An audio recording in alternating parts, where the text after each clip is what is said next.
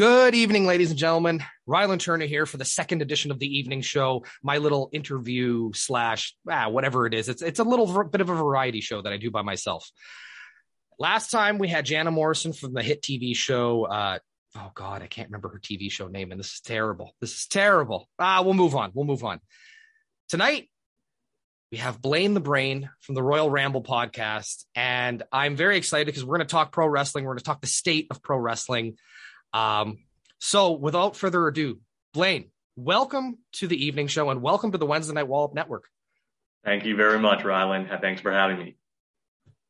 Okay, so the first question that I always ask everybody on the evening show, and it's an important question. It's non-wrestling related. It's non really anything related.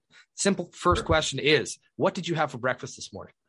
Oh gosh, I got into a routine. So I do like a daily workout. And part of that workout is the eating regimen, the meal prep and all that. So typically for breakfast, I usually have, and I had the same this morning. It's like an oatmeal. It's kind of like it's a breakfast that my wife made. She like puts these oatmeals together in like a jar with bananas, mashed up bananas and brown sugar. It tastes really good. Awesome. Again, as I said on the last episode, my breakfast this morning was coffee and cigarettes. So you've got me beat. I think every guest going forward will probably have me beat, but it is the most important meal of the day. And I'm going to remind everyone who listens to our podcasts, try your best to be like Blaine and have a great breakfast. Mm-hmm. Let's not waste any time though. You're here to talk about the state of pro wrestling with me. Sure. It's such a fascinating time in pro wrestling right now because for the first time in like many years, almost 20 years, we have two giant wrestling companies going head to head. And people can say whatever they want about AEW not being at the level of WCW. Sure. They're still on a major network. They're still getting quite a lot of fanfare. And I mean, I guess the first question, you said that off air that you follow AEW and WWE. What are your thoughts on the first few years of AEW? Like, what are the highs and the lows for you? Yeah, well, so going back, it's funny that you mentioned the whole Monday Night War thing. I not to hang up on that too much, but I just wanted to comment on it.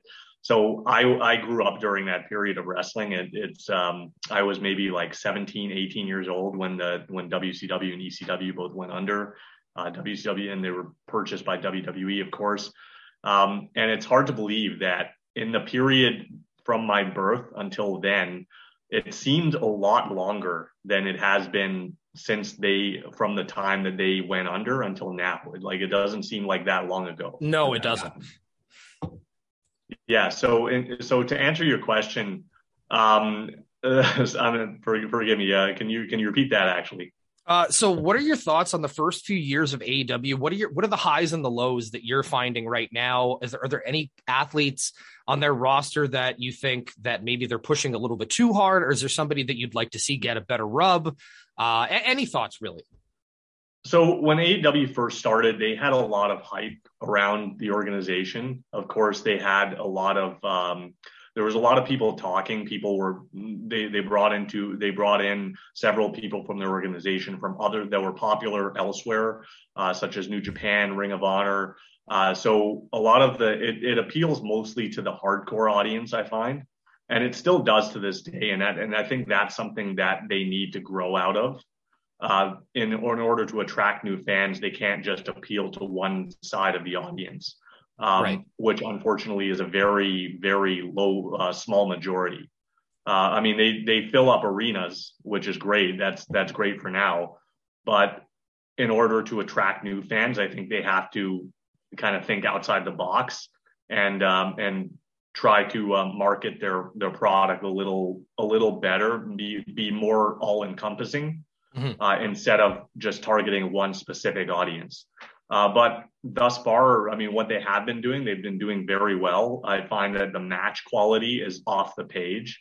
And I say that without pun because, of course, their champion, Hangman Adam Page, he's doing a great job. My only criticism of him is that as champion, I don't feel that he's booked as a world champion should be. Right.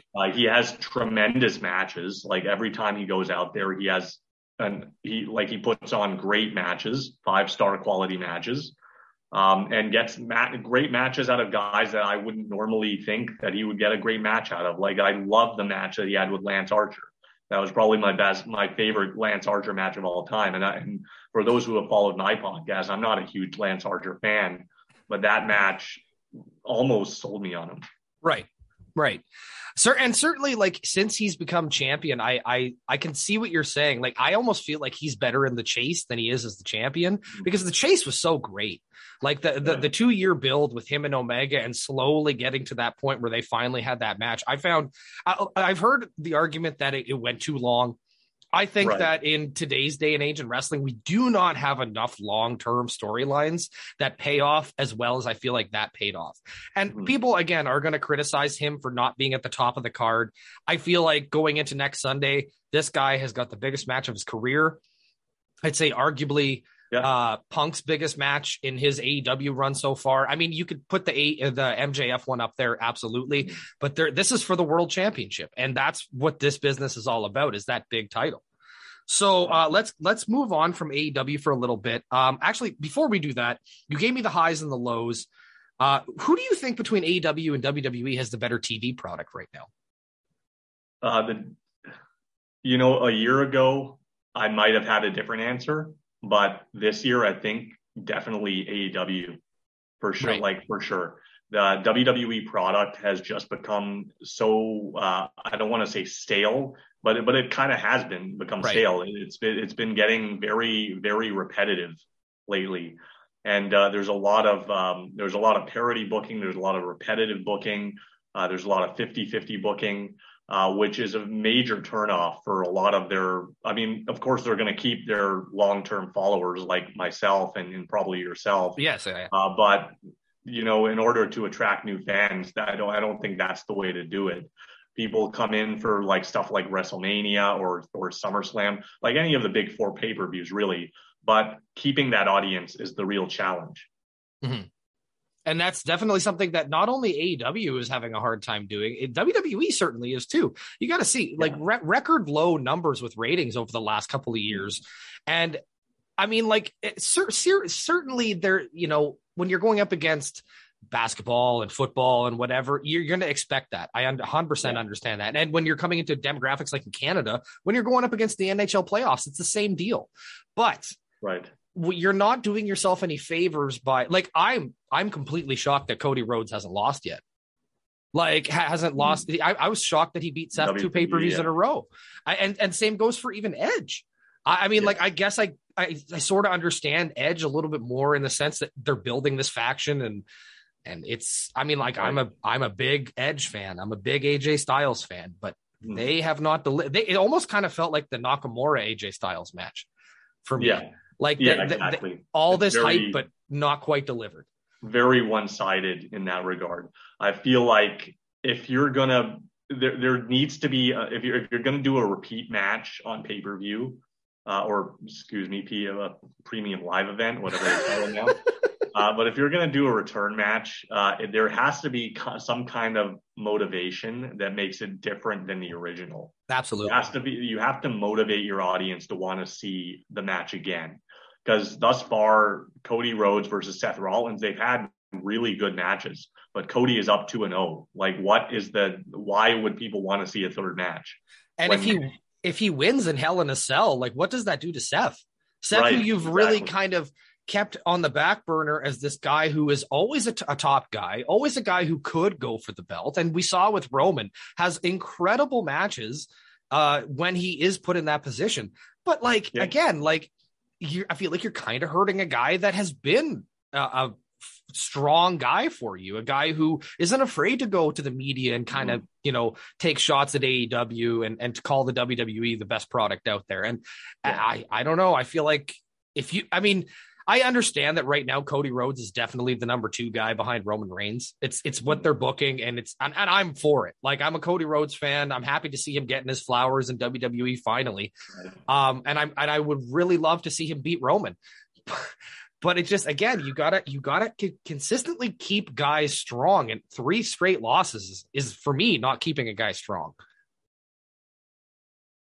Yeah, 100%. And it's not even the winning and losing that really counts for a lot. Because I mean, let's face it, WWE and the wins and losses haven't counted for a lot for several years now. Right. We've seen guys that have been losing nonstop, but are still able to bounce back. Like look at a guy like Jericho when he was there. He was losing almost every match he was in, and he was still one of the top stars that they ever had. Like he still remained over. Rey Mysterio, when he was champion the first time, he was losing every non-title match he had. And that kind of ruined his first title run, but fans still loved him. So, I mean, like, what do we know? Absolutely. So we already kind of talked about what AEW, or actually, I don't know if we did. What do you think AEW needs to do to get to that next level?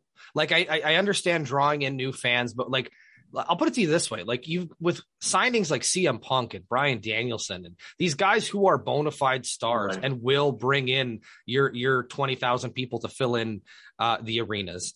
What else? What's the next step? Like, because I feel like with the inexperience that Tony Khan has with booking, and certainly now that he's taken on another project with Ring of Honor, I feel like we need to get more people in there. Like we need to get more. I understand that there's that theory that too many chefs in the kitchen ruins the meal or whatever, but like I feel like one chef working a night where you're doing 400 people also makes it really stressful on that one guy. And let's not forget that he's also part of the Jaguars organization as well as a soccer team's organization. So it's not like this guy isn't always busy as it is. Mm-hmm. Yeah, I mean, I feel like AEW, they have been doing a good job at booking their talent for the most part. But where they could do a better job, I think, is doing more developmental, like developing new talent instead of bringing in people that are already familiar faces. Right. Because, I mean, you can do a bit of both, but you don't want to overdo it. And I feel like they have. I mean, every week on Dynamite or Rampage, we see basically a new signing. I think that they should be focused on building up their own current crop of talent, the younger stars. They've done a great job thus far with MJF and guys like Darby Allin and Jungle Boy, but I want to see more of that in the top mix instead of guys that were stars elsewhere and are getting a fresh run in AEW.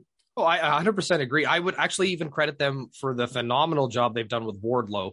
Wardlow is a guy who the first time I ever looked at that guy, I said, that guy's going to be boring. He's not going to be anything entertaining. And that's me being preconditioned by the WWE, always delivering that character with that size and look of a guy. This guy's fucking phenomenal. Like he's great. He's great. And honestly, the last few weeks of him appearing on, I mean, with the exception of the last week in Long Island, because that's MJF's home base, the guy's been like Goldberg level over. Like the handcuffs, like everything, like the fans want to see this guy powerbomb MJF 26 times. And I think that that's the ultimate payoff to like Double or Nothing. Without getting into these predictions, like how's this guy lose? How do you have him lose and satisfy this fan base? Interesting. Has he ever? He has lost, I guess. Yeah, he's lost to Punk and he's lost to Cody, but he's only lost to big guys. Right. Yeah. Exactly. So, and not to say that MJF isn't, like MJF beating him isn't a big deal, but it's another. This has been long-term booking. This isn't something that has momentum for sure. Yeah. But I understand your point. Like with Wardlow, personally, I still don't see much in him. But you know what? Booking makes a world of difference. I think he's been booked tremendously. Yeah. I still think he's like somebody like a Lance Archer, who I mentioned earlier, like any number of big guys that they have in WWE, like a Braun Strowman, for instance. People were always saying once Braun Strowman got released that he wouldn't fit the mold in AEW. Well, I mean, guess what? They have guys like Wardlow. They have Lance Archer. I don't see any difference in those guys from Strowman. It's all a matter of booking. Absolutely. So let's get into a few of the other companies, and we're gonna just touch very briefly on what you said yourself, you're not following everybody, but Impact Wrestling. I follow you on Facebook and your podcast page on Facebook. You're very heavily seems to be into Impact Wrestling.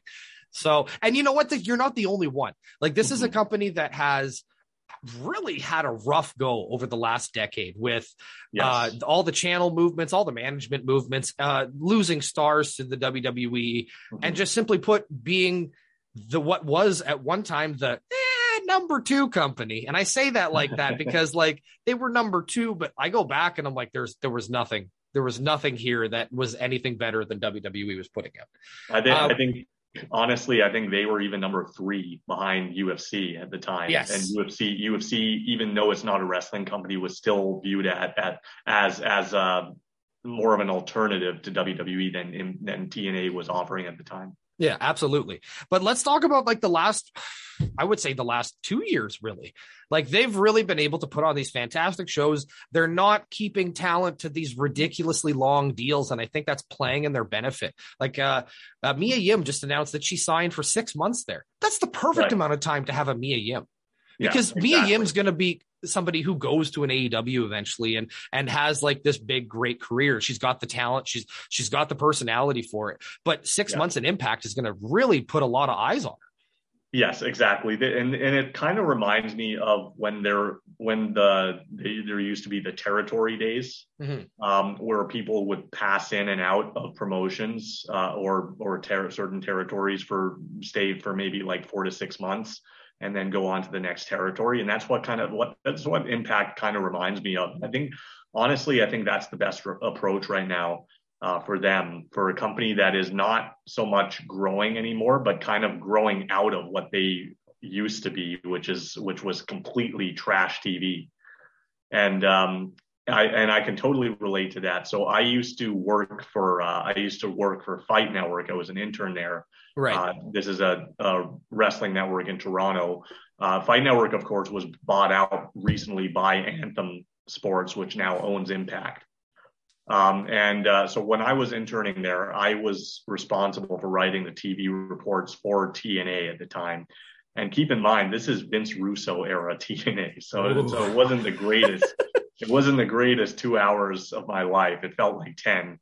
But I mean, if that didn't turn me off of the product, I don't know what will.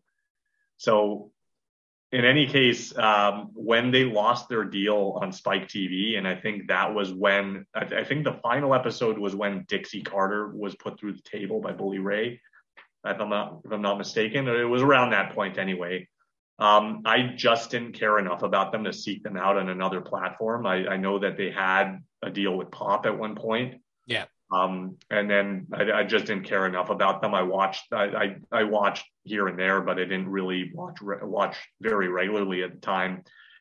And then I only got back into it recently, because of COVID, which now I'm working from. I have the benefit of working from home, which has freed up a lot more of my time to check out shows that I wouldn't normally check out, and Impact being one of them. I wasn't crazy about the product at first when I first started watching again. There was still a bit of booking catastrophes that were happening at the time. And most notably, I didn't care for the match that they had a couple of Bound for Glories ago with Eric Young against Rich Swann. I mean, don't get me wrong. It was a good match. It was a good story leading into it. But I feel like this is a match that if the two of them were in WWE, that's a match that could have been had on like a main event or something like that. Right. It didn't seem like a high quality match to me.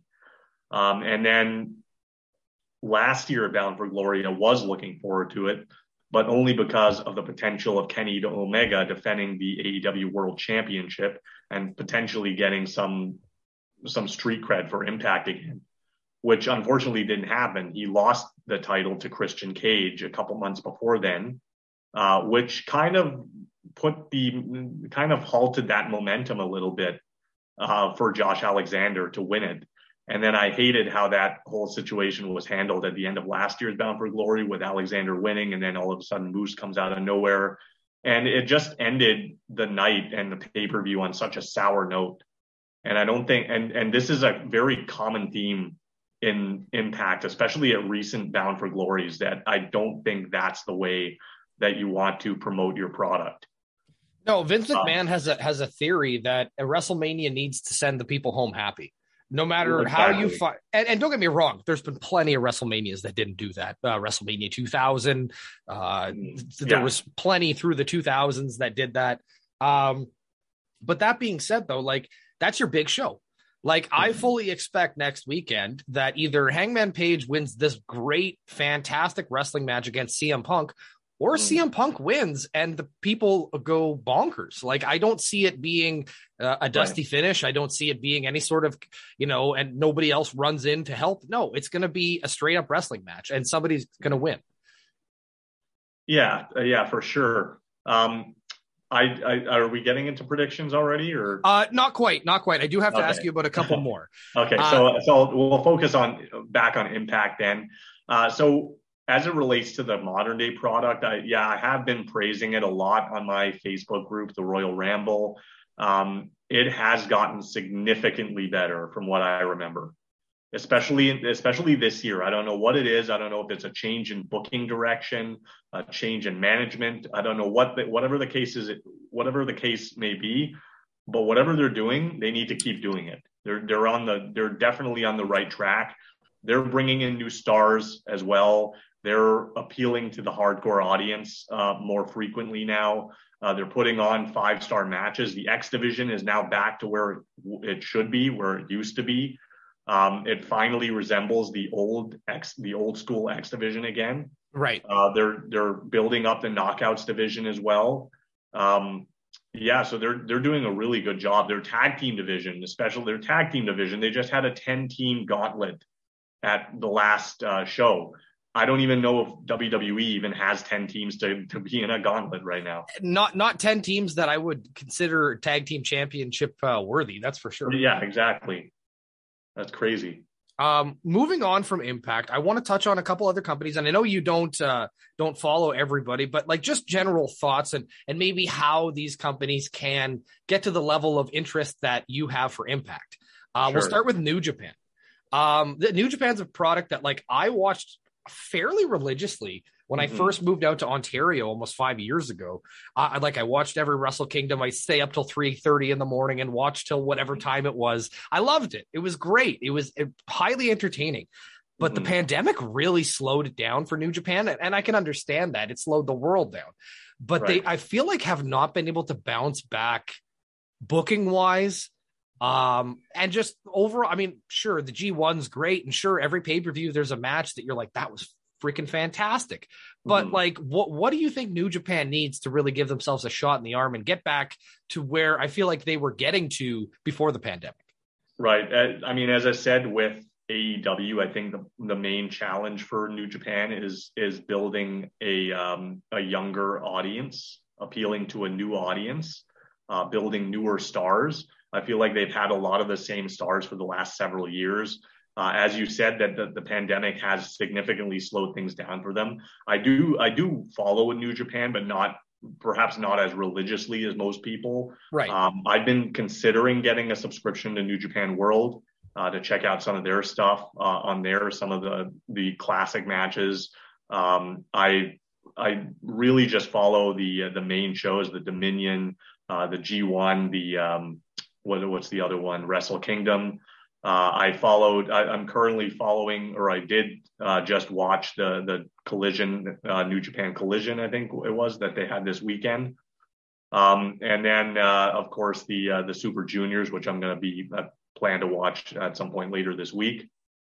But yeah, it's not for everybody. But I think the benefit is that they now have a lot of the New Japan talent across several of the North American promotions right now. Right. Like WWE, even WWE, they have a lot of talent there. They just had Kushida there. They have Nakamura still on their roster. AEW is using Ishii. They've used Minoru Suzuki in the past. They're using their talent. Impact is using several New Japan talents, including Ishii, who just competed. And they also had Thin Juice at one point. Right. But I think that is getting more, that is attracting more fans to check out the New Japan product. The same way that these companies were helping Ring of Honor, which is now on hiatus. Right. And that's, that's perfect, perfect segue, because Ring of Honor is the next company I want to talk about. Now, Tony Khan announced recently that he has purchased the company. He's going to be solely booking it. And we know very little about what the future of Ring of Honor is. We're seeing it heavily promoted on AEW television. The titles are being defended. And I think that's great. I think that it's great to keep eyes on it while you don't know where it's going. But it comes down to, like, I'm Wednesday Night Wallop covers AEW. We started by covering AEW and NXT, and NXT is just, it's not there anymore. So we're putting all our focus into AEW, and I want to say I'm a Tony Khan fan in a sense that I'm very happy he's given us this company. But I mean, like, number one, I don't know if one guy can book two different wrestling promotions by himself without input. I mean, again, I'm not saying we need to get, a bunch of wrestlers in there and trying to put themselves over. And not to say that would happen, but that's the wrestling business. That happens. It's politicking. It's how you get as far as you get in that company. Oh, it looks like we've reached a time limit. Wonderful. All right. Well, we're gonna make this quick then. Ring of Honor, give me your thoughts. Yeah, so I mean, I've always been a fan. I wouldn't say always been a fan, but since I've been watching, I've been a fan. Maybe about 10, 11 years I've been watching. I've had an on and off kind of relationship with them, but I think that they're doing a good job of attracting more fans. They're building new stars, which not a lot of other promotions are at the moment. They're building the stars of the future, like guys like Jonathan Gresham, guys like Dalton Castle, Brody King, etc. So I think they're on the right track, and who knows what the future holds. But I think it's gonna when it's all said and done, they're probably going to be another ECW. As like, no matter if they go out of business or not, their memory is still going to exist within pro wrestling. And I'm happy to see that Tony Khan has purchased it, so that we're never going to lose that tape library. Like, eventually when AEW does have their streaming platform, it's going to be great to go back and watch old Ring of Honor stuff. Yeah, exactly. But we're going to move on right now to our Double or Nothing predictions. Now, 5 matches have been booked so far. I'll start at the top and work our way down. Hangman Page and CM Punk. Now, I've had thoughts thrown at me like CM Punk is smart enough that he knows he doesn't need the title, and that makes him like a Hulk Hogan type person. I don't think so. I think that, I mean, being a Punk fan, number one, I think that this is what every Punk fan wants. They want him to get that title and have a good run. Not to say that his WWE title run wasn't good. He held it for a long time. But it was marred by booking decisions that were questionable at the time and still questionable to this day. The summer of Punk turned into the 6 weeks of Punk. And then, whatever. So all that being said, let's start with Punk and Hangman. What are your predictions? So I think Hangman has had a pretty decent run, not as great as he could have had. And I think it's time for change. I think Punk is walking away with the AEW World title. Probably a clean finish, as you said. It might open the door maybe for a Hangman heel turn. I think his gimmick, his character lends itself to that. I'm actually surprised that they didn't really play into each other's characters based on this feud. Like, it didn't seem like, because they could have done so much if Punk was playing the heel. Let's say he's the straight edge guy against the guy that's like a heavy drinker. They could have done something with that. But I think you're right. Like, the fans just don't want to boo Punk at this point, unless they're in Long Island, of course. But we'll leave that alone for the time being. But yeah, I mean, if you looked at any of the promotional posters for Dynamite, for future house shows, for anything coming up, Punk is always at the forefront. He's always in the center of those. He's always the center of attention in this company. It seems like his segments are always the primary focus of every Dynamite. And Hangman is kind of lost in the background right now, even as champion. And I don't think that should be. I think the world champion should be the guy to steer the ship. Agreed 100%. moving on to Thunder Rosa and Serena Deeb, a match that I wasn't expecting. I don't know why I wasn't expecting it, considering how hot they've kept Deeb, but I think this is going to be a barn burner. I don't see Rosa losing the title, but I wouldn't be upset with it either. It's going to be a tremendous match, and I'm definitely looking forward to it. I think these two ladies have had some killer matches in NWA as well. And I think they did have one previously in AEW, if I'm not mistaken. It's going to be a great match. Deeb had a great series of matches with Shida recently. Thunder Rosa had great matches, a great match last year, I believe, with Britt Baker. The problem that I have is that neither one of these two ladies is Britt Baker. They're not, again, like I said with Hangman Page, they're not presented as the face of the promotion. They're not the face of the women's division. That is held by Dr. Britt Baker. And in that sense, it defeats the purpose of having a new champion when that champion is not more popular or more over than the person that she beat for it. 100%. Who do you think? Number one, we have two Jokers being revealed on Dynamite this week. Who do you think they are? I've heard a lot of rumors speculating. It could be the Gargano family coming in as both those wild card positions, the Johnny Gargano and Candice LeRae. But I don't know too much about how the pregnancy thing works. I don't know when Candice had delivered, but I'm assuming that she's probably going to be needing more time off. Having said that, I hope that it's not somebody new to the promotion. I think that's what a lot of people are expecting. Right. And I guess it would be kind of disappointing if it wasn't, but then that's kind of on the fans for having that expectation. 100%. I feel like Miro could be the perfect guy for that spot. Yeah, exactly. Like he's been away for a while. Although, to that point, though, Cesaro is another name being thrown around right now. And everyone's seen that he's got a relation to the Hart family, so it makes sense. My question, though, is like, with a match like him and Joe on Dynamite, that's pay-per-view quality. Right. Who do you put over? Because Joe's got to come in strong right now, and I think if you bring in Cesaro, so does he. But I'll let you go at it. Yeah, that is a huge question. I think that you wouldn't want to bring in somebody new. And this is the other reason I don't think they should be bringing somebody new if they're just going to lose right off the bat. I think that kills their momentum right away. And with somebody like Claudio, I don't think that's a great decision. Although AEW has done in the past, they can make somebody look really strong even in defeat. Right. They did it in the match with Bryan Danielson and Hangman Page. They made Danielson look like a monster. In that, I call it a match, but it was a fight. Mm-hmm. That's what it resembled. If they're going to bring in Claudio, I think he could lose, but I hope it gets enough time where he at least gets to showcase some of his ability that he didn't get to showcase in WWE. If he wins, I can see some kind of chicanery there where Jay Lethal and Sanjay Dutt, they've been feuding with Joe. I can see them getting involved, somehow costing him the match. And maybe when Ring of Honor starts up again, maybe Claudio puts himself in title contention for the what is it, the TV title that Joe? Yes. Yes. Right. Yeah. So I think that might be something to consider down the road.